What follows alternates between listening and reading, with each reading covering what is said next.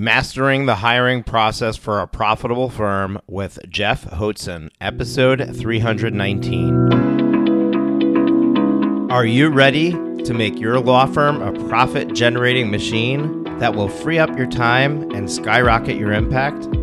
With more than 2 decades of business growth experience and having proven that you can be successful while prioritizing your family and your impact, introducing the Profit with Law podcast. I am your host, the creator of the Firm Differentiator 10X Effect, Moshe Amsel. Well, hello and welcome to another amazing guest interview here on the Profit with Law podcast. I'm your host, Moshe Amsel, and I've got a treat for you because we have an attorney who is willing to give us his time. He's highly successful in South or Central Florida, and I'm really excited to have him on where we can just pick his brain and learn about his journey and see what are the things that were successful for him. Where did he may perhaps misstep, and you can avoid making those mistakes, and you can follow his journey and perhaps implement some of the things that he's done into your law firm. So our guest today is Jeff Hotzen. He considers himself as not your average lawyer. He's passionate about providing clients with practical and efficient legal services so they may have peace of mind. Although he manages a law firm, he really treats it more as a business venture. Perfect, right up our alley here at Profit with Law. He's been able to scale this business with his entrepreneurial mindset. One of Jeff's favorite phrases is, in quotes, "We either keep growing or die," end quote. And this is very true. One of the books that I share with my elite law firm coaching clients, so when they first become clients, I send them a package with some books. And the first book that I ask them to read is a book called Living Forward by Michael Hyatt and Daniel Harkavy. And Living Forward is a book that's all about creating a life plan in the various domains of life so that you're being purposeful about growing the areas that are important to you, and you're not forgetting about the areas that are important to you, because all too often we might focus on our business and maybe forget about our wife and kids. And by focusing a business plan, a life plan for your, like you do a business plan, you create a life plan for your life, you're more likely to take the right actions, focus on the right things as it goes. And one of the concepts or ideas that they introduce in this book is this idea of drift, where when you're not doing anything, you're just drifting along in life. And when you're drifting along in life, it'll take you to places you don't want to go. And if you take that drift mentality a little bit further to, hey, I'm treading water, if you're not moving forward in where you want to get to, and you're simply treading, at some point you're going to tire out and you're going to drown. And that's what's going to happen in your business. Is if you're just staying stagnant, nothing's happening, at some point it's just going to be, you're done with it. There's no other purpose for you to be doing it. And you're just going to lose interest, and that's going to cause your business to fail. So I really love this concept that Jeff has, and we'll get to dive into it with him. Now, if you're interested in learning more about our Elite Lawyer program, it all starts with an absolutely free coaching session. So you can book a free coaching session with my coaching staff, where they will spend the time with you to help you understand and overcome the things that might be getting in your way of achieving your success. You'll leave that coaching session invigorated and inspired to be able to continue moving in the right direction. Now, in full disclosure, at the end of that coaching session, they're going to potentially offer you the opportunity to join our Elite Lawyer coaching program. That is the only way that you can get into that.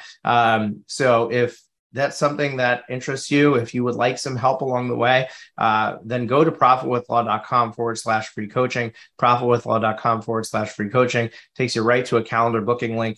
You got to answer some questions on a form there, grab a spot on the calendar, and there's absolutely no commitment. You just have that coaching session, see how you feel, and then decide whether you want to continue the ride with us. So I'm going to bring our guest on. Jeff, how you doing today? Hey, man, everything is well. Awesome. I really appreciate you being here. What I like to do at the beginning is really just get people to know you, because they're like, okay, I've never heard of this guy. So unless they're like in the Orlando, Florida area, they probably don't know who you are. So tell us a little bit about your background. How did you end up in law? How did you end up starting your practice? Just a little bit of your journey so we get a glimpse into the life of Jeff. Sure. So I kind of fell into law, to be totally candid. I'm the firstborn of a doctor. And so I always thought I was going to be a doctor. Realized I hated sciences. I was pre-med, went and dropped all my pre-med courses. And my dad said, why don't you take the LSAT? I took it, did well on it. And so I went to law school. So that's how I became a lawyer. It was not an intentional decision. I went up to Emory in Atlanta for law school, came, back here after I was engaged, and, then my wife and I got married, but she had took a job down here, rented a place. We were going to stay up there in Atlanta, came back to Florida. It was, call it female intuition or whatever, but it was the best decision for us. And I went to work for a small firm. I graduated in 2008, so not a great time to graduate. Still ended up getting a job with a smaller firm. They ended up, being a casualty of the economy. So then I went and worked with a solo practitioner, and then he ended up, not being able to afford to keep me as well. I never really wanted to open my own firm, but at that point, it was a week after my wife and I closed on our first house, so we had no savings. And she was working in the hospital. She was a X-ray technician, making enough money that we could get by, but there were no jobs to be had. So after looking around for a while, I decided, maybe I'll open my own. I had a buddy who sent me some workers' comp defense work, which is probably some of the lowest paid work that exists, but it was something. And so I started doing that while I started trying to build my business. I ended up doing family law for a while, actually, just because so many people are getting divorced over money issues. And, my goal had always been to do estate planning, but just wasn't really in the cards until much later in my career. So that was kind of the background of how I got there. I would say over the course of the next, I started my own firm at the end of 2009. So I would say probably about 5 to 6 years, I focused on family. Then I started adding estate planning and then elder law into it. And I've been completely out of family for about 6 years now. Now, what's the size of your firm now? The reason I'm hesitating is because we have 4 job offers accepted, and we have more open currently. I think we're somewhere around 36 people right now, but it might be more. Give me the head count after you fill all the open positions. Right. Yeah. So it'll probably be somewhere pushing 40 people. Okay. So that's a respectable size firm. So first of all, kudos to you. 13 years, you built yourself a 40-person law firm, or nearly 40-person law firm, which is incredible.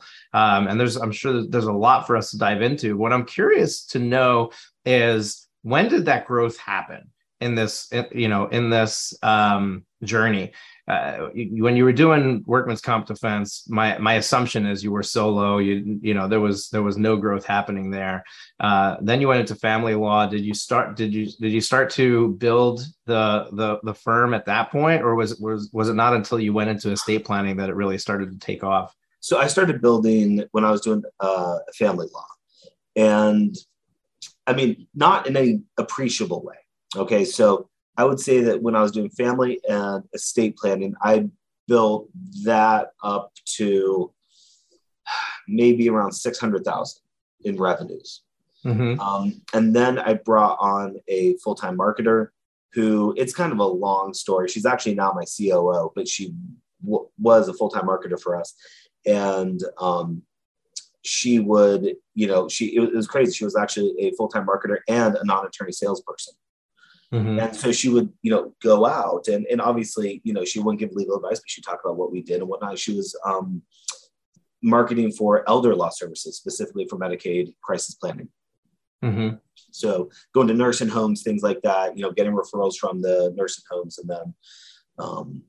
And then she was actually closing those clients. So she would go out, get the referrals, actually get hired, bring back, the retainer agreements and checks and everything, and then schedule a time for me to sit down with them and kind of go through the strategies after we had all their facts and whatnot. So it ended up being a kind of way that allowed us to start scaling quicker because she was generating the leads and closing them. It was, that unicorn. Now, I've since learned that those people are almost impossible to find. I've tried to hire for somebody to do both of those things well. Most people do not.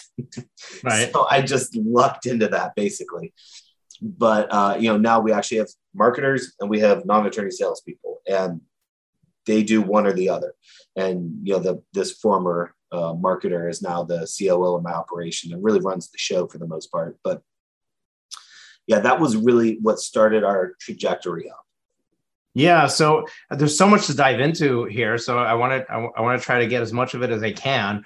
The first thing is that there's a lot of people listening to this podcast who have this assumption or believe that this non-attorney salesperson is impossible to do or doesn't exist. Yeah. And my friend Seth Price, who runs Price and Benowitz in the DC area, he's got a similar size firm to yours, maybe a little bit bigger. He's the first person that talked about this concept of having a completely non-attorney intake team where there's no legal advice happening until somebody becomes a client. Yeah. And most law firms are not doing that. So did you, when you brought her on, was that your concept that you were going to do that? Or did she come on, see an opportunity and say, hey, can I try this and run with it? So she was actually, it's kind of a bit of a long, I'll make it succinct. She was working for I'll just say it was a law firm that was owned by non-attorneys, which obviously is not ethical under the bar rules. So it's actually now allowed in the state of Arizona, by the way. It is. Yeah, that's true. In Arizona, it is now, but this was back in 2016. So it was out of South Florida. I want to say surprise, surprise. But okay, so anyways, the bottom line, though, is that it was like this. She wanted to jump ship. She was doing this for them in Orlando. They had been like a non-attorney Medicaid planner. And then back in 2015, the Florida bar issued a ruling saying that Medicaid planning was the practice of law. So this organization became a law firm. But they had these non-attorneys who were owning it. So when she was talking to me about it, I said, you know what? These people will never enforce a non-compete because they're going to open themselves up through discovery. So she wanted to jump ship. I said, hey, why don't you come do this for me here locally? She said, fine. I said, I'll defend you if they ever do anything, which of course they didn't. And so she just immediately came over, had an existing book of business, had already been doing this. I was like, here's what I'm doing. Here's how I'm doing it. Does this work with you? I said, yeah, let's just keep, if it's not broken, why change it? Exactly. Yeah, I love that. And you're right. She's a unicorn, the way you describe her. And you ultimately ended up putting her in the COO role, which I'm a fan of Traction, the EOS system. I don't know if you're familiar with it, but I've got Traction on the wall behind me. You've got it on the desk behind you. So she is your integrator, right? Yes. And yeah. So it is a challenge finding a good integrator. And often what business owners find is that you don't hire the integrator for the integrator role. Right. You hire an executive assistant, you hire a salesperson, you hire somebody who all of a sudden they start like performing beyond your wildest dreams. And you realize that they have a lot more potential and they can handle more, and they step up and step into that role. Which is exactly what you're demonstrating happened for you. The thing that I'd like to try to figure out or navigate with you is somebody's listening to this. So like, yeah, so he got lucky and he found somebody, right? Like, is there a way to reproduce that? Is there a way to look specifically for certain qualities or a certain type of thing, or like what is the way that somebody listening to this podcast can say, okay, I recognize that the key to my growth is getting the right team member on board to really do a lot of the things I shouldn't be doing. Yeah.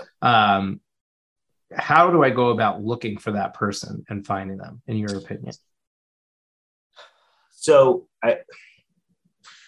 for what role? Let's start there, because I think that's an important. I think if I'm looking for a salesperson, it's very different than if I'm looking for an administrative person versus like someone that I want to say leadership or something else like that. So that's a good question. I don't know the answer because I'm trying to when I stand behind the microphone, I think about, okay, what are my listeners asking right now?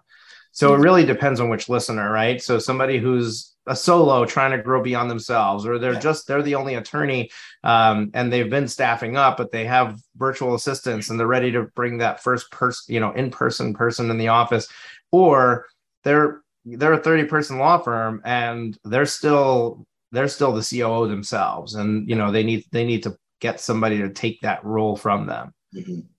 Okay, so I'll answer at least for how I did this, like kind of my growth trajectory, if you will, and then the tools that I used along the way to help refine our hiring process. Does that seem like a fair? Yeah, sure. Okay.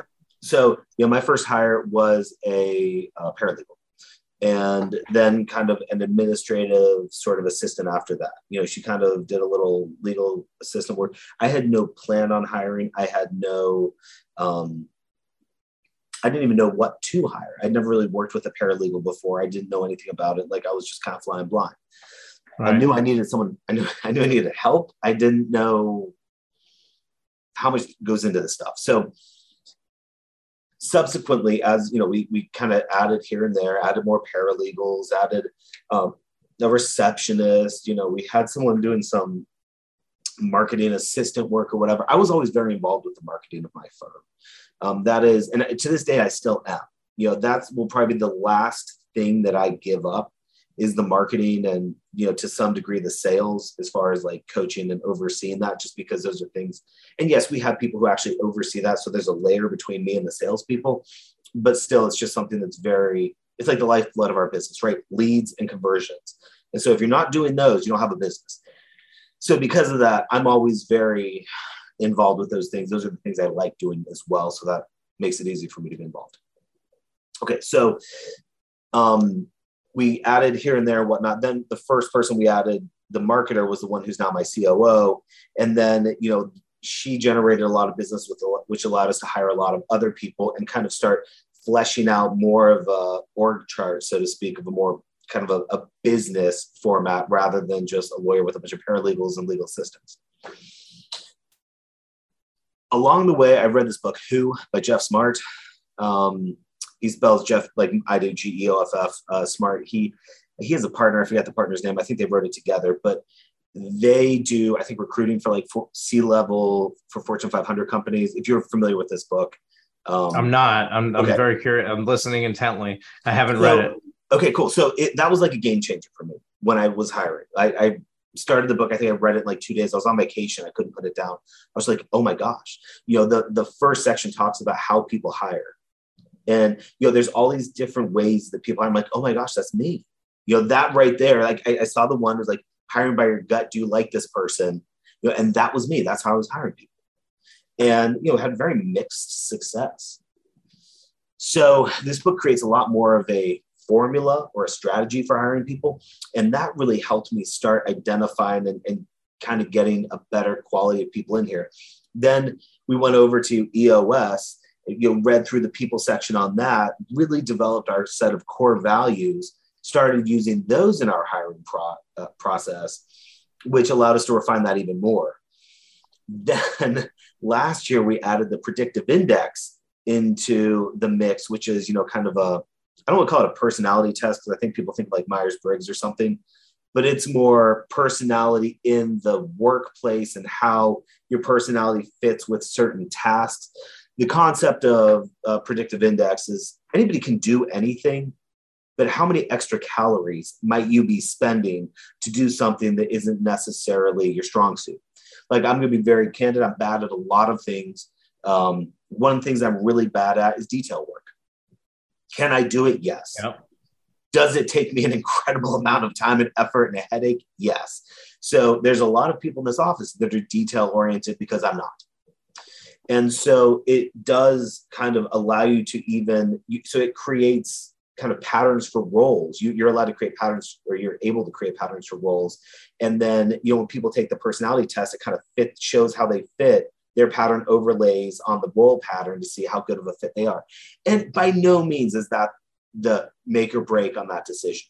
but it's just now we're internally here. We use the Kolbe for that. Is that sure? What is that? Yeah, very similar. Very similar. I've heard Kolbe and predictive index are kind of comparable in their effectiveness. I feel like from what I've heard from people who've used one or the other, everybody loves one or the other. Right. They've got their thing, I've never tried the predictive index, so I only know the Kolbe because I'm a big fan of Michael Hyatt. I heard him talk about it, and it. I mean, he has, he's grown his business significantly over the last few years, and he's anecdotally shared stories where somebody was a perfect fit for the company, core values aligned, but the Kolbe just didn't match, and they knew it didn't match, but they put him in the role anyway, and the person just was awful, really not excelling at their job. Then they said, okay, let's go back to the Kolbe, put him into a role that the Kolbe does match. And all of a sudden they took off like that. And he's got a number of stories like that. And I was like, well, if he's proven it, internally for him, then I'm going to adopt that here as well. And it's worked well for me. And folks, I'm just going to plug a podcast episode.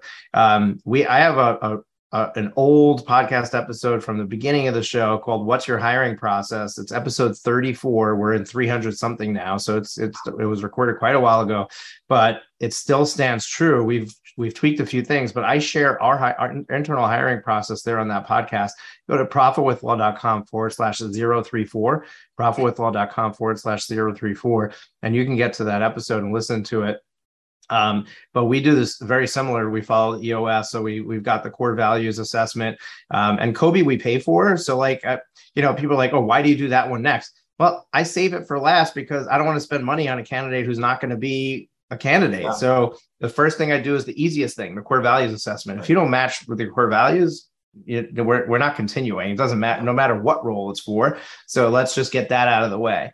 Then I give them an assignment to do for whatever role that they're doing. And see how they go about performing that assignment. And if they don't get that back to me or get it back to us in a way that's that meets whatever criteria, then we're not going to continue with them. And ultimately, we end up giving them the Kolbe, and there's a Kolbe C and a Kolbe A, similar to your to your assessment, where the manager, the direct report, is taking the C. And then we're matching their A to it. And if we get a B+ or an A-, then they're good to go. Anything less than a B+, and we need to have our radar up. If it's a C, it's a no-go. Yeah, that makes sense. Yeah. So, I mean, it's, we pay for predictive index as well, but it's like an annual subscription.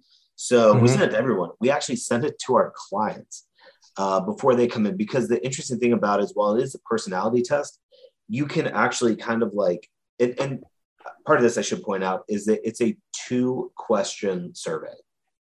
So when I took it, it took me less than a minute, and it was very accurate. It kind of pissed me off, to be honest with you. But I was like, hold on a second. I thought I'm some special snowflake, and apparently I'm just like a few answers to these 2 questions. And it's a multiple choice. You can pick. It's asking a bunch of descriptive questions. But I'm like, wait, what? So it was, and I'm not saying it's better than what you have or anything like that. I'm just saying that's my experience with it. We have been working on something, using it recently that has been really cool. It's called Working Genius. And that is, we pay per assessment. That's the last thing we've done. It was created by I forget the gentleman's name, but he's the guy who wrote The 5 Dysfunctions of a Team. Okay. And that's a book, I don't know if you've read it or not, but the bottom line is that guy created this thing, and it really is more like a project management assessment. Basically he has this great acronym for a widget, and it's like wonder, inventive. I forget. Oh, it's Patrick Lencioni. That's it. It's Lencioni. That's right. So, anyways, the bottom line though is that there are some people who are really good at thinking about hey, how could this be better? And then people who are really good at thinking about okay, well, this is how we should create it. And then people who are galvanizing the team, the people who are trying to push it across the finish line, and recognizing that some people are very good at different things. They're like, I'm terrible at getting stuff accomplished. I have all kinds of ideas, all the ideas. Most of them are terrible, but I got them. And so we need people to sort through my ideas and then figure out what makes sense to implement in our business, and then actually get the right people to get everyone together and push it across the finish line and get that implemented. And so frequently, you're kind of handing stuff off to different people. And, I can never get anything across the finish line if I'm left to do it myself. So it's kind of like, I'm sure like the Kolbe of the predictive index, in the sense that it tells you like everyone can do anything, but how much is that their like working genius, or is it something that they're terrible at, or something that they just kind of like so. So we've found that that's been somewhat helpful as well too, now that we're using that. But that's really kind of how our hiring process has evolved. As far as hiring for particular roles within an organization, I do believe that the two most important things you can do is have a set of values that you hire based on, and then, have a process, whatever that process looks like. When people talk about Kolbe versus predictive index versus DISC versus whatever, I always say, I feel like it's like a diet. Just pick one and stick with it, and it'll work. Like, someone's asking me about EOS, and they were like, "Oh, what about this competitor?" I'm like, "I'm sure it's great." If you pick with it and do it, there's the what is it, like up leveling or something like this. There's all these different like operating systems for your business, and I'm sure if you just pick one and use it, I'm sure it'll be good. But we try. Right. The key is that you have a system. It doesn't matter which one. Right. I was on just before we did this recording, I was on a presentation with the Suffolk County Bar Association here in New York State. And I was telling them about, creating a plan and taking action. And, I said that the key takeaway. And so basically what I shared with them is the planner that I use and I give my clients to use to stick to the plan, right? Yeah. So it's a physical planner, and I shared the link to it. And then I said, but the key is that you just need to use what works for you. Yeah. Like, this is the planner that works for me, and it's what I share with my clients. Not all my clients use it. Like, some of them get it and put it on the shelf, and it probably sits there, and I send them one every quarter, and it's probably piling up there. They can maybe have like a sale and yard sale and sell some of them. But if a Google Calendar works better for you, then use that. The same thing, like whether it's EOS or whether you develop your own, it doesn't matter, as long as you have a structure around your business, and you're being intentional and you're being purposeful with your actions, and you're not just allowing things to happen to you. That's right. Yeah. Yeah. Okay. I love that. So one thing I will share with you is a resource. We've had a guy by the name of Jay Niblick here on the podcast. And folks, by the way, everything that we're sharing, we're going to put in the show notes. So Patrick Lencioni's book is going to be in the show notes, and the predictive index will be in the show notes. My team will go and find the URLs for all of that. So you look down below this podcast, go to the resources section. Everything is there. So don't worry about that, because sometimes, you might be out for a run. You might be in the shower while you're listening to this. Don't worry. We got you covered. It's there. Just make sure to go back and grab those resources. And now I just forgot what I was talking about. Where was I? So we were talking about show notes, and then you were talking about there's a guy's named Niblick. Does that sound right? Yes, Jay Niblick. Thank you. Okay. So this is something for you. You're actively hiring people. I somehow came into contact with Jay. Jay has a company called WiseHire. Yeah, sure. And WiseHire has this this software dashboard that you use for the hiring process, and they will and they have hiring coaches, so they'll help you with writing your job posting. They have the DISC assessment built in, but you can add any assessment that you want into the process. And they have like this Kanban board where you move candidates along in the process, and it really helps you keep track of what's going on with each candidate and automatically ping them. You could set up automations. And the cool thing is that if you're not getting results, you then get on with the hiring coach, and they help you tweak your posting, or they help you tweak your process to figure out what, how you can get people to the finish line. And one of the things they do is they'll disseminate this job posting to all the job boards. So you don't have to have like an Indeed subscription and a ZipRecruiter subscription and all that. They do it all for you for the same fee. And they charge, it's just like a flat monthly fee. It doesn't matter how many positions you have available. And I think it's $200 something, $200 a month, or less than $200 a month. So if you go to profitwithlaw.com/WiseHire, you can definitely check that out. and give it a spin. Like you, and the really cool thing is you could turn it off when you're not using it, and you keep your account and you just turn it back on. So you stop paying, and you start paying. You see, while you're hiring, you pay the monthly fee. Once you fill the position, you turn it off, and it's really been invaluable both for me and for my clients in getting roles filled. So you might want to check it out, but our listeners may want to check it out as well. Yeah, I will say we have been utilizing WiseHire. I totally second what you're saying. It's a great program, or software, whatever you call it. I don't know. Yeah, it's a cloud-based application is what I would deem it. Okay, so we talked about your unicorn that you hired. We talked about your hiring process, how somebody might go about getting the right candidate through the door if they are in the hiring process.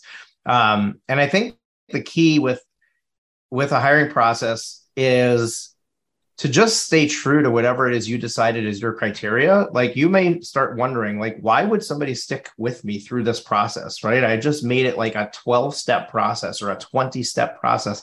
I remember listening to Dave Ramsey when he came out with his book, EntreLeadership, many, many years ago. And he shared in there how when he hires, they do 7 interviews before they bring somebody on. And I remember thinking, like, if I was a candidate going through 7 interviews, like by the 3rd or 4th interview, I'm done. I'll just go find a job somewhere else. And it's almost like the quantity of interviews is part of the process of filtering out the people who really want to be there, really want to work there. So own your process. If he could build a 300 plus team going through 7 interviews for each of those people, you can do whatever steps and process that you have, and just don't worry about, well, who's going to want to stick through the process, because your job when you're hiring somebody is to market your firm to them. That's right. This is why you want to work for me. And if you did a good job marketing your firm and what's in it for them, and their core values align with yours, they're going to be passionate about your mission. They'll stick through the process, and those are the ones that you want to get to the finish line, and that's part of the filtration of getting the right people in the door. Definitely. I would touch on that and just say, you talk about having values, having a process, not deviating from that. I will tell you that we have at times deviated from, hey, these people don't really fit our values, but they really seem good at this particular job, and they never last. And when we fire them or they leave or whatever it is, there's always this jump in growth that we have as a firm. And it just makes you realize how much of a black cloud people can be. I always say, life's too short to work with a bunch of assholes.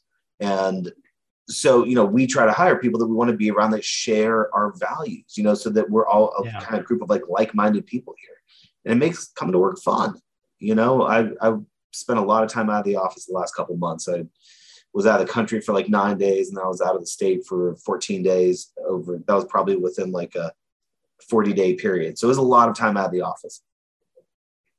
I was so excited to come back. Like I love coming to work because I love the people I work with.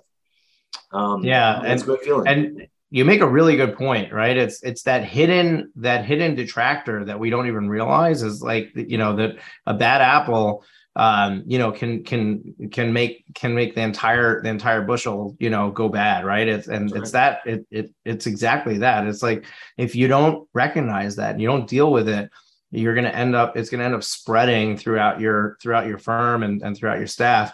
And it's really hurtful. It's, and it's like a cancer. You gotta cut it out. So the key is to not make the wrong hiring decision in the first place. And anybody who's been hiring long enough will tell you that all of their bad hires came when they were in too big of a rush to fill that seat. Or they gave up on finding the person that met all their criteria, and they cut corners, and or they went with their gut and deviated from their process. And what ends up happening is that you've created that process for a reason. You created a filtration process for a reason, and that's because none of us are perfect. None of us are able to perfectly handpick the people just from talking to them in a conversation. And we need these other tools, and we need these other steps to get us to the point where they checked all the boxes that we can possibly check beforehand. And now let's get them on board and see if they can actually do what we expect them to do. And just because they pass through all the process and everything and get to the finish line and you hire them, doesn't mean they're a good hire either. But your chances of having really solid lifetime employees or career time employees by going through this process is way greater than without it. And, and that's really the key. So I want to switch gears with you because we've been talking a lot about staffing, which I love talking about. I think it's probably the key to growth for law firms. Like if there's one takeaway that you have, it's like, why are we talking to somebody with a nearly 40-person firm? We're talking about staffing because it's a nearly 40-person firm. Mm-hmm. He had to hire those people. They had to get, and there were a lot of people along the way that didn't stay there, that are not part of that headcount. And the reality is that that's the key to growth, right? Like Jeff doesn't have to show up in his office and he's making money because everybody there is doing the job. He's not needed. He's holding on to the marketing. He's going to have to let go of it at some point, but he's holding on to the marketing piece. And it allows him to have a lifestyle that many of you dream of and don't have. And the reason is because understand that everything you do when you walk in the office is doable by somebody else. That's right. The name of the game is, how do I delegate this to somebody else and just get enough of these people executing that there's money left at the end of the day for me. So speaking of money, I want to jump into a conversation around profit. Okay. One of the things, I'm a profit first professional. I tout the book Profit First by Mike Michalowicz. But one of the things that got me into working with attorneys is I started my accounting firm not really knowing who I was going to deal with. And I decided to become a profit first professional to differentiate myself from other accountants out there. Through Profit First headquarters, I got a lead. It was a law firm in Manhattan. And that law firm became my client. They referred another who became my client, who referred another. Before I knew it, I had 5 law firms. 4 of those 5 had the same problem. Beautiful office, staff, cases coming in, work being done. Every payroll cycle and every first of the month, they were transferring personal funds to cover payroll and cover rent. And my question to you, Jeff, is were you always profitable in your journey? Was there ever a point that there was a ton of work going in and things were happening, and then you were left scratching your head saying, like, 1 second, why am I not getting anything here? Fortunately, we have always been profitable. I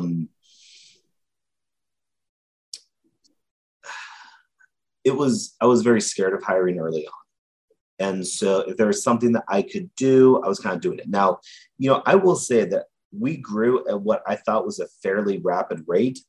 I don't know that I really believe that anymore, that it's that rapid. Mm-hmm. But, we would grow anywhere from 30 to 70% in terms of top line year over year.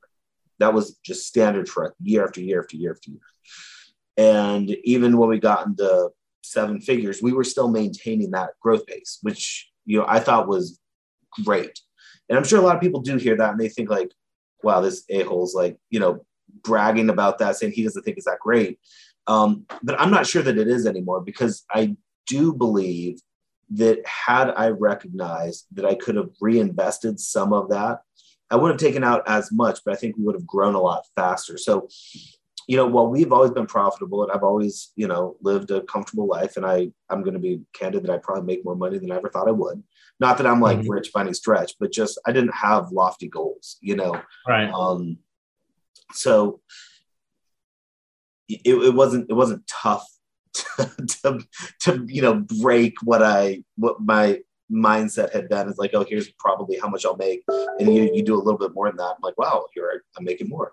But I do think that it depends on what your goals are, and I think Profit First is very valuable if your goal is, depending on what your goals are. I mean, if you want to grow, hypothetically, let's say you want to grow 100% a year or 200% a year, something like that, I think in that year, you can't really adopt a profit first model. You have to adopt hey, let's reinvest everything we can into the business through marketing and stuff like that. But at some point, then you have to dial that back and start looking at the profits again. I will tell you that where we are now, our margins are somewhere in the mid to high 20s range. But a lot of that sits in the business, and, because we've added people quickly to some degree, and the monthly nut keeps getting larger. So I keep trying to sock more and more away to make sure that if we have some down months, that there's a war chest there.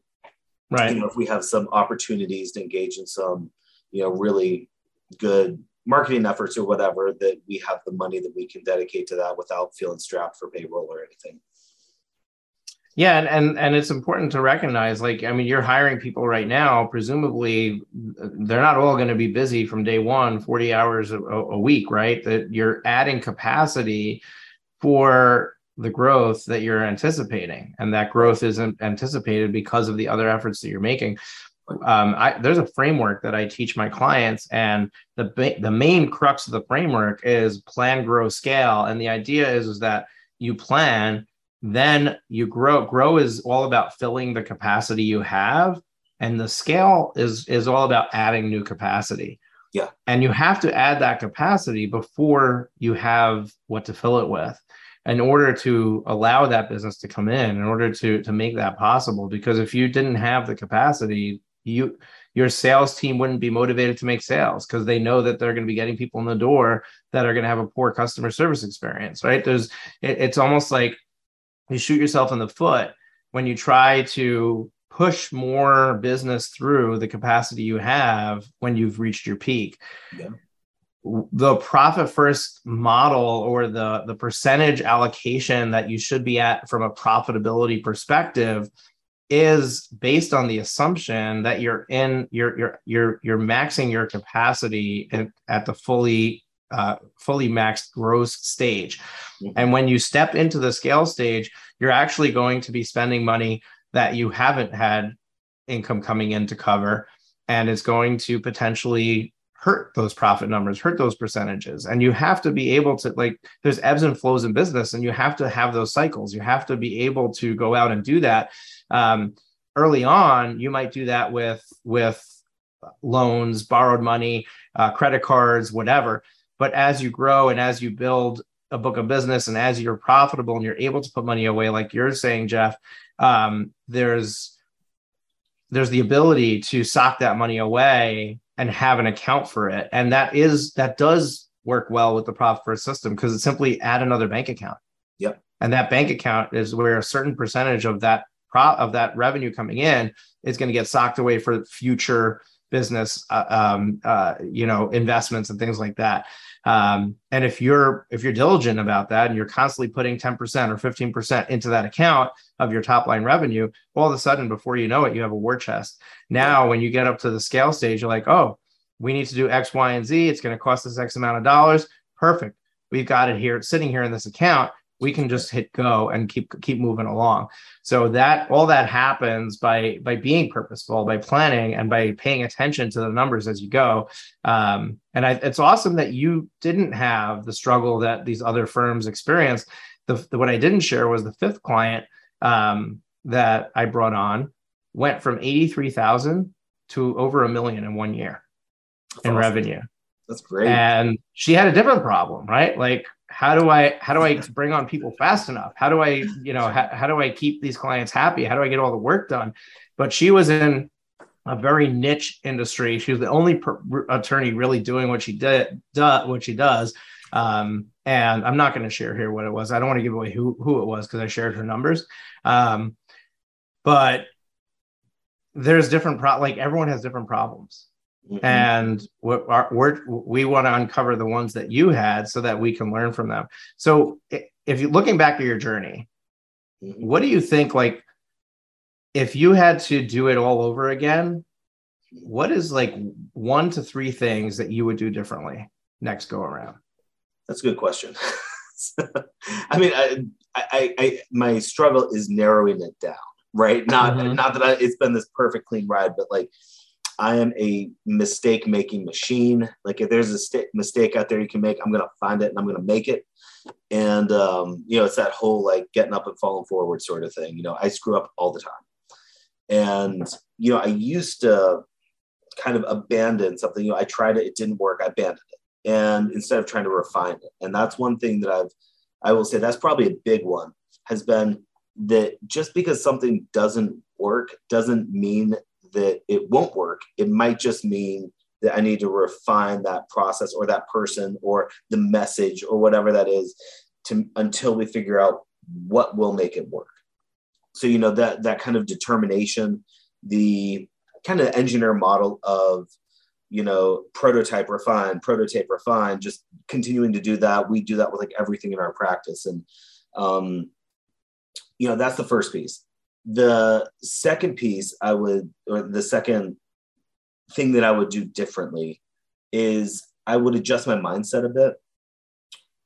Because when I was growing my practice, I thought, when we get to $1 million, I'm not going to have issues anymore. Or when we get to 3 million, or when we get to 5 million, we're not going to have these issues anymore. And we may not have the exact issues that we had, but we still have plenty of issues. There's still plenty of problems. It's not like you trade your problems for other problems. And there's no, kind of like new level, new devil, right? That's it, man. So, I will say, I think, like one of my clients described them as champagne problems. And I love that description, because it's true. They're problems, but they are good problems in some cases, or, they're just better problems than the last problems you had. Right. When I was worried about making payroll, that's a much different problem than worried about how are we going to get, okay, what we're running into right now is we have a parking space issue we don't have enough parking.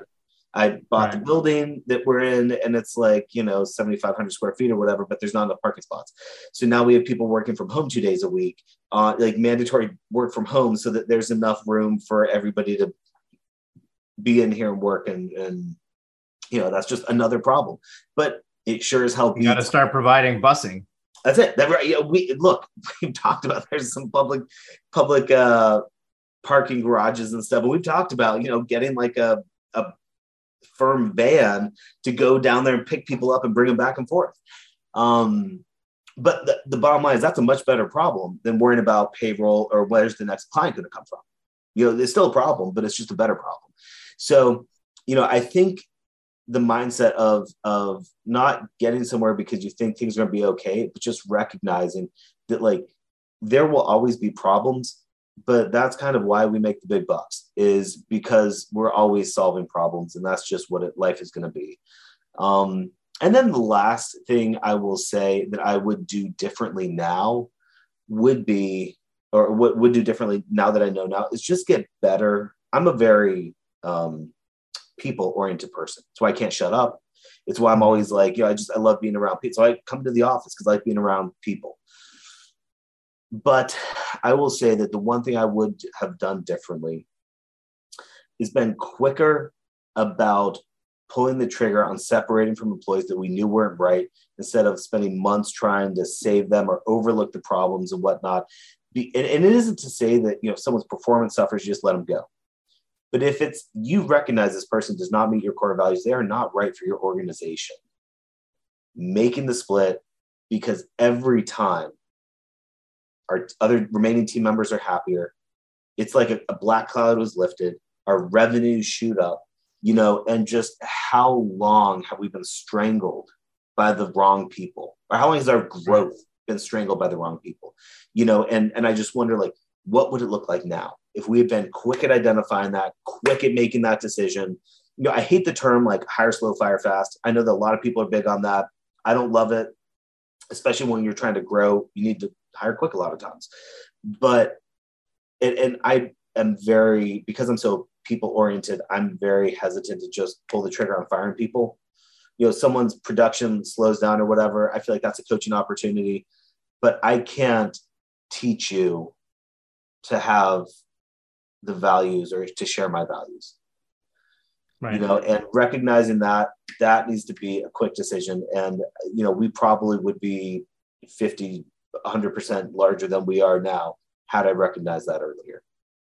Yeah, I love that you're sharing that. And I want to add one more perspective to that point, because people are still hung up on, oh my gosh, like this person has a wife and kids and they're dependent on me for their livelihood. And when the reality is that if that person is not the right fit, then by you keeping them around, you think you're helping them. But the reality is you're preventing them from finding the right thing for them. That's right. You're preventing them from getting to that next level that perhaps they can go and get a job that pays twice as much if they were in the right place. They could perform twice as well if they were in the right place. So by you releasing them, what you're doing is you're giving them the opportunity to go find the right place for them. And, we have this thing like we're responsible for them. And the reality is we're not. Yeah. Like, yes, you are responsible to pay your employees, but you're not responsible for their life. You're not responsible for their decisions. You're not responsible for any of that. And what you are responsible for is being true to what's best for you and your firm. And in doing so, you're going to be true to what's best for them. Because if somebody's not working by you, if they're not working out there, they're going to leave eventually. They're going to be let go eventually. Yeah.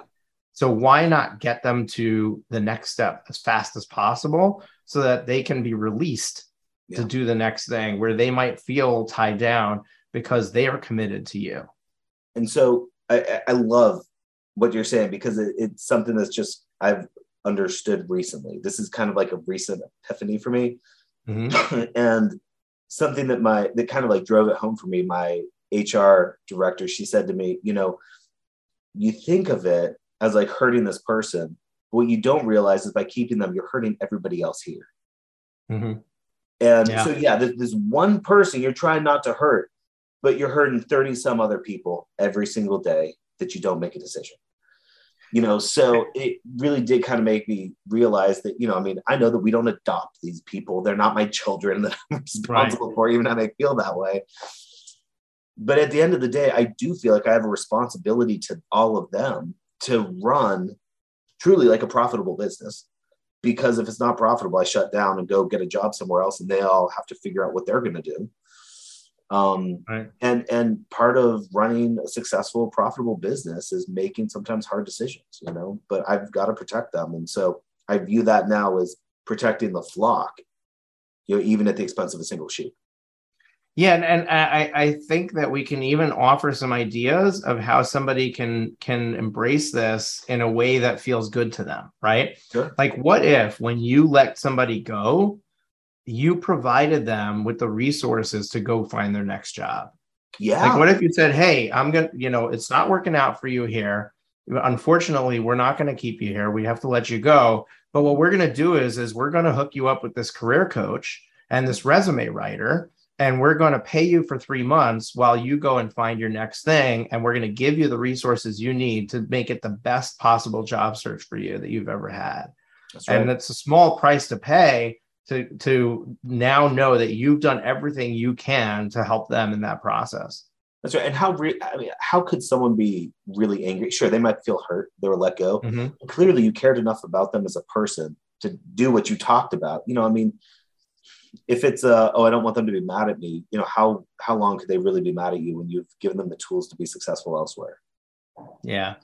So I think sometimes we just need to think outside the box. Like, okay, how do I get this to align with my own ethics, my own core values, but at the same time recognize that here's people who, there's a coach who helps law firms grow, and there's a law firm owner with nearly 40 people on board, and they're both telling me, like, sometimes you got to just let this person go. I even have, coaching clients of my own that, like, I tell them, you really need to think about whether this person needs to be there or not. Mm-hmm. And it sometimes takes them a long time to embrace it. Sometimes they don't. Sometimes they just wait for it to happen on its own. Yeah. And when it finally happens, then I'm like, all right, finally, now we can move on to where I can coach you on how to find the right person. Like, where you really needed to let this person go, but you were attached to it, and I can't change that. Like you have to recognize that yourself, and sometimes it becomes very difficult to do that. Yeah. I've told people, I've said, I love who you are, but you just can't be that person here. Like there's, Yeah. kind of the old adage, like there's a butt for every seat type thing. Mm-hmm. There just may not be that seat here, and Right. I mean, but you know that. It's musical chairs. Your chair was just removed. That's right. All right, so we're almost out of time, but I want to ask you, I want to explore one more area with you that we haven't talked about, Sure. and that is marketing. You've been growing over time. At what point do you run out of marketing ideas? Like how do you, when do you feel like, okay, like how are we going to get our next dollar? We've done everything we can to get in front of every person we can. Is that a problem that you have? And where are you finding success when it comes to marketing at this level, where you're, needing to have 40 people occupied? Mm-hmm. So here, there, and everywhere. No, but in all seriousness, one thing that I've learned, and we've done billboards and we've done commercials and we've done radio and print, and we have full-time marketers out and pounding the pavement, and kind of like relationship marketers. But I think what I have learned, and it's been kind of a more recent lesson, is that there needs to be some clear strategy behind creating a brand that then influences all of your marketing and ties it all together. And I didn't do that before. And I would have very questionable success with some of these different marketing endeavors. Efforts. Yeah, efforts. And one thing I realized too is you also have to dedicate enough money to the medium to make it successful. Because, I think, if I go drop in the Orlando area, John Morgan this is home base for him. Dan Newland that's kind of more of a local name, but he's a very large player in the PI industry. We have a lot of PI attorneys spending lots and lots and lots of money on a lot of different areas here. And to break through that, and for somebody, even though I'm not marketing for PI, I'm just another lawyer with a commercial or a billboard or whatever. So, I have to do something to stand out and be different, but I have to be able to break through theirs, and get $10,000 a month in TV doesn't cut it. I probably will have to spend $60,000 to $80,000 a month just on one channel to be able to kind of break through and get traction with my marketing efforts. So, I think I hear people being like, oh, I did commercials for $10,000 a month for 6 months. I didn't get anything out of it. It doesn't work. And that's where I go back to the, maybe there was something that wasn't right. Maybe it was your messaging. Maybe it was your ad spend. Maybe it was something, but clearly it doesn't. It was the wrong channel. Yeah. I mean, maybe the wrong channel. Exactly. That's a perfect example. Maybe that's not where your demographic is. Yeah. But creating a brand that really encapsulates you, your firm, your unique selling proposition, USPs, all that sort of stuff, and creating, a marketing campaign about that is not like synced up across all different channels, whether that's, pay-per-click, whether it's print or commercials or whatever, that people see it and they connect them. Oh, this is that. Oh, this, it all is the same. And I think that's something that I really struggled with. And now we're being very intentional about how we're crafting that. We're really going one medium at a time and trying to get a lot of traction in that particular medium before we move on to something else. Instead of having a budget that was fractionalized across everything, we're dominating one, then dominating the next, then, or attempting to do that. Obviously, I'm never going to outspend someone like John Morgan, right? I think he's going to spend $200 million in advertising this year. Like right. That's many, many times what I'll generate in revenue. Right. But, so let me ask you this, because I love this concept of having like one branding effort across wherever all your efforts, and then focusing on one medium at a time. How did you decide what the first medium was? And if you're willing to share what that was for you, but I'm more curious about the process that you went about to determine, what should we hit first, and what should we hit second, and what should we hit third? So to be candid with you, what I started with first was our newspaper and print. And the reason I started with that, even though I know it's a dying medium, I'm an elder law attorney. And the people reading the newspapers tend to be my ideal clients. So I knew that, those people were the ones picking up the papers. And I also recognized that it was a very cost-effective medium to dominate. So we could be in there multiple times a day, every single day, at less than $10,000 a month. Mm-hmm. So it became something I'm like, okay, I can do that. I can't dominate TV right now. I don't have the budget for that, Right. but I can dominate that. Right. So the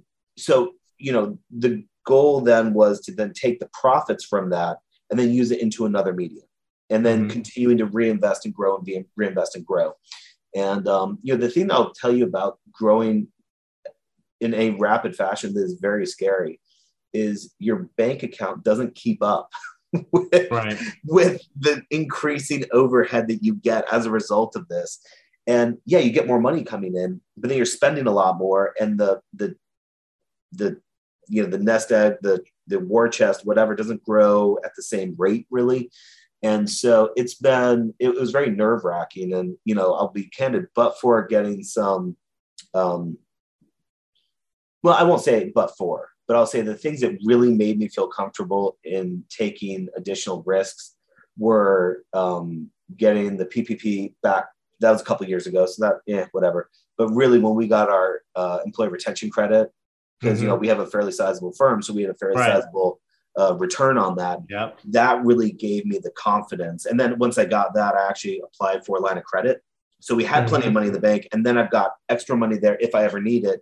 And I was like, okay, now let's start doing some investing. Let's, put some money into this stuff, because I'm not as concerned anymore about, what happens if we have a couple down months. Yeah, I recently, I don't remember if it was a podcast episode. My team will go back and figure this out. And if it was a podcast episode, they'll link it up. It's either a podcast episode or it was a coaching call. So if it's a coaching call, then folks, you're getting this for free, even though other people have paid lots of money for it. I had a whole discussion around the name of the game is the size of your line of credit. Yeah. And it's not because you should be borrowing money all the time, but it gives you the buffer that you need to be able to invest in yourself freely, knowing that, okay, if there's a 3-month delay and this is coming to fruition, I know my line of credit's got it. And you have to stay on top of that line of credit. You have to develop a relationship with a bank. You want to use like a local/regional bank. You don't want to use like a JP Morgan or a Citibank, because there's nobody to talk to. That's right. You want to use somebody you can develop a relationship with. You're going in there and meeting with them on a regular basis, and you are constantly pushing for that increase. Constantly, like literally every 3 months, you're having a discussion about, hey, can we increase this? Can we increase this? Because it's going to be tied to the revenue that you're bringing into the firm, and the more that you grow, the more your line of credit can be. And you're never borrowing unless you need to. So it's not like you're paying interest on that line. But the larger the line is, the more risk you can take freely, knowing that you have that parachute that's going to catch you. My ex-wife was an alcoholic, and I was taking my kids to Alateen meetings. So when I took them to their Alateen meeting, I would go to the local Dunkin' Donuts, and I would sit there for an hour while they were in their meeting. And there were these 3 older gentlemen who used to come in all the time, and we got to know each other, and we got into conversation. I told them I was an accountant and I helped businesses grow. And one of them was a business owner, and he goes, I will tell you my number one secret to my success in business. And he said it was his line of credit. And, it was, and I, sitting there, I was like, well, that sounds like a little foolish, and how does the line of credit, grow your business? But he explained, and he said, like, literally every time that we needed to invest in ourselves, the line of credit was there to allow that to happen. He said, without the line of credit, we would have never been able to we would have been stuck, because the profit comes after the investment. And you need the cash to make that investment. And, great statement. What's that? Yeah. The profit comes after the investment. I mean, I love that. It just hits a nail on the head. Yeah. So this was an older gentleman who just was speaking from 30 years or 40 years of business experience. And I've been I've been buying into that a lot more lately, especially having gone through COVID and watching what, without PPP, without EIDL, without the employee retention credit, where would all of my clients be? Yeah. And anybody who had a line of credit would be fine.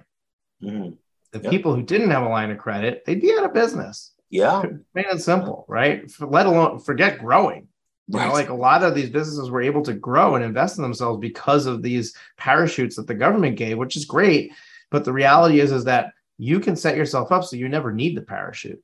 Right. If it comes, great, but I have my own, and that's right. You need to have a decent sized firm in order to be in the conversation of a line of credit. So if you're a solo, you've got 100,000 in revenue, don't waste your time, right? You got to $500,000 to $1 million in revenue is the bare minimum that a bank would be willing to have a conversation with you. And they're going to start you with a really small $75K line of credit, and that's it.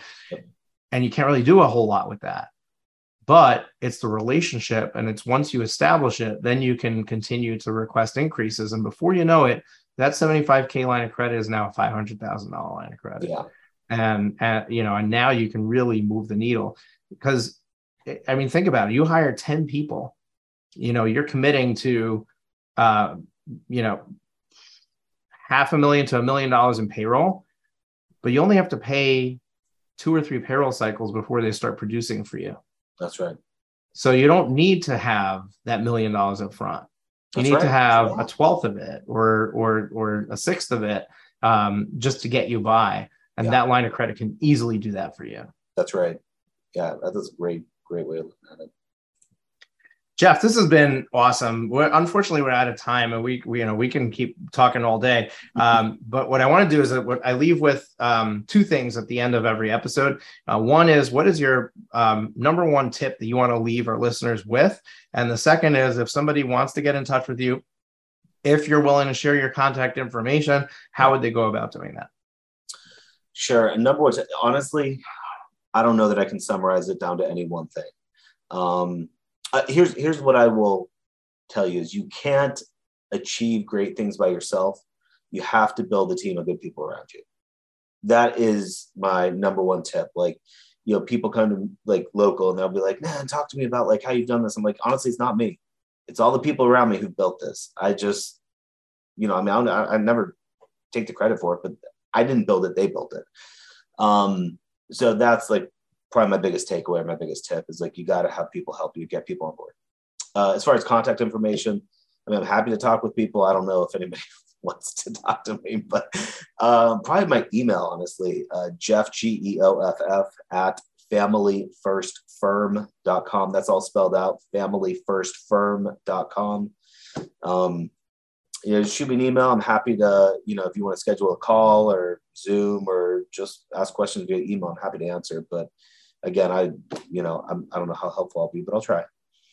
Awesome. Jeff, it's incredible for you to share that. Folks, we're going to link that up in the show notes. You don't have to remember it. Just come in there, click the link, and you'll be able to shoot an email over to Jeff if that's the best next step for you.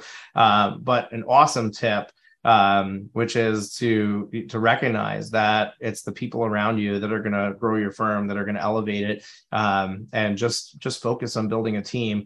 I think that if there's one takeaway from this episode, that's definitely the one. The second one for me from what you shared is take action. Just keep taking action. We didn't really get to dive into that, but you shared that. That's really what's kept you going, is just keep moving and not getting stuck or abandoning ship because something didn't work.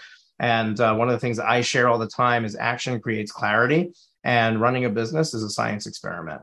And just like a scientist is going to make one little tweak every single time they run an experiment until they get the result they're looking for, that's what we're doing in our business, is we're just making one little tweak just to see if that moves the needle. Does that make the difference for us? That's exactly what you shared that you've done. And it's honestly like when I do a webinar saying, here's the 3 things that keep a business from growing, one of the main things is lack of inaction.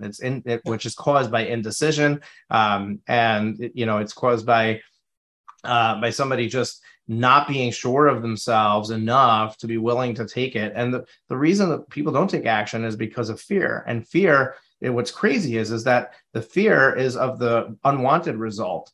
But what we're forgetting is that we're allowing that fear to make that unwanted result a reality because we're not taking the action. The only way to get the desired result is to take the action. So you want to do that first, take the action.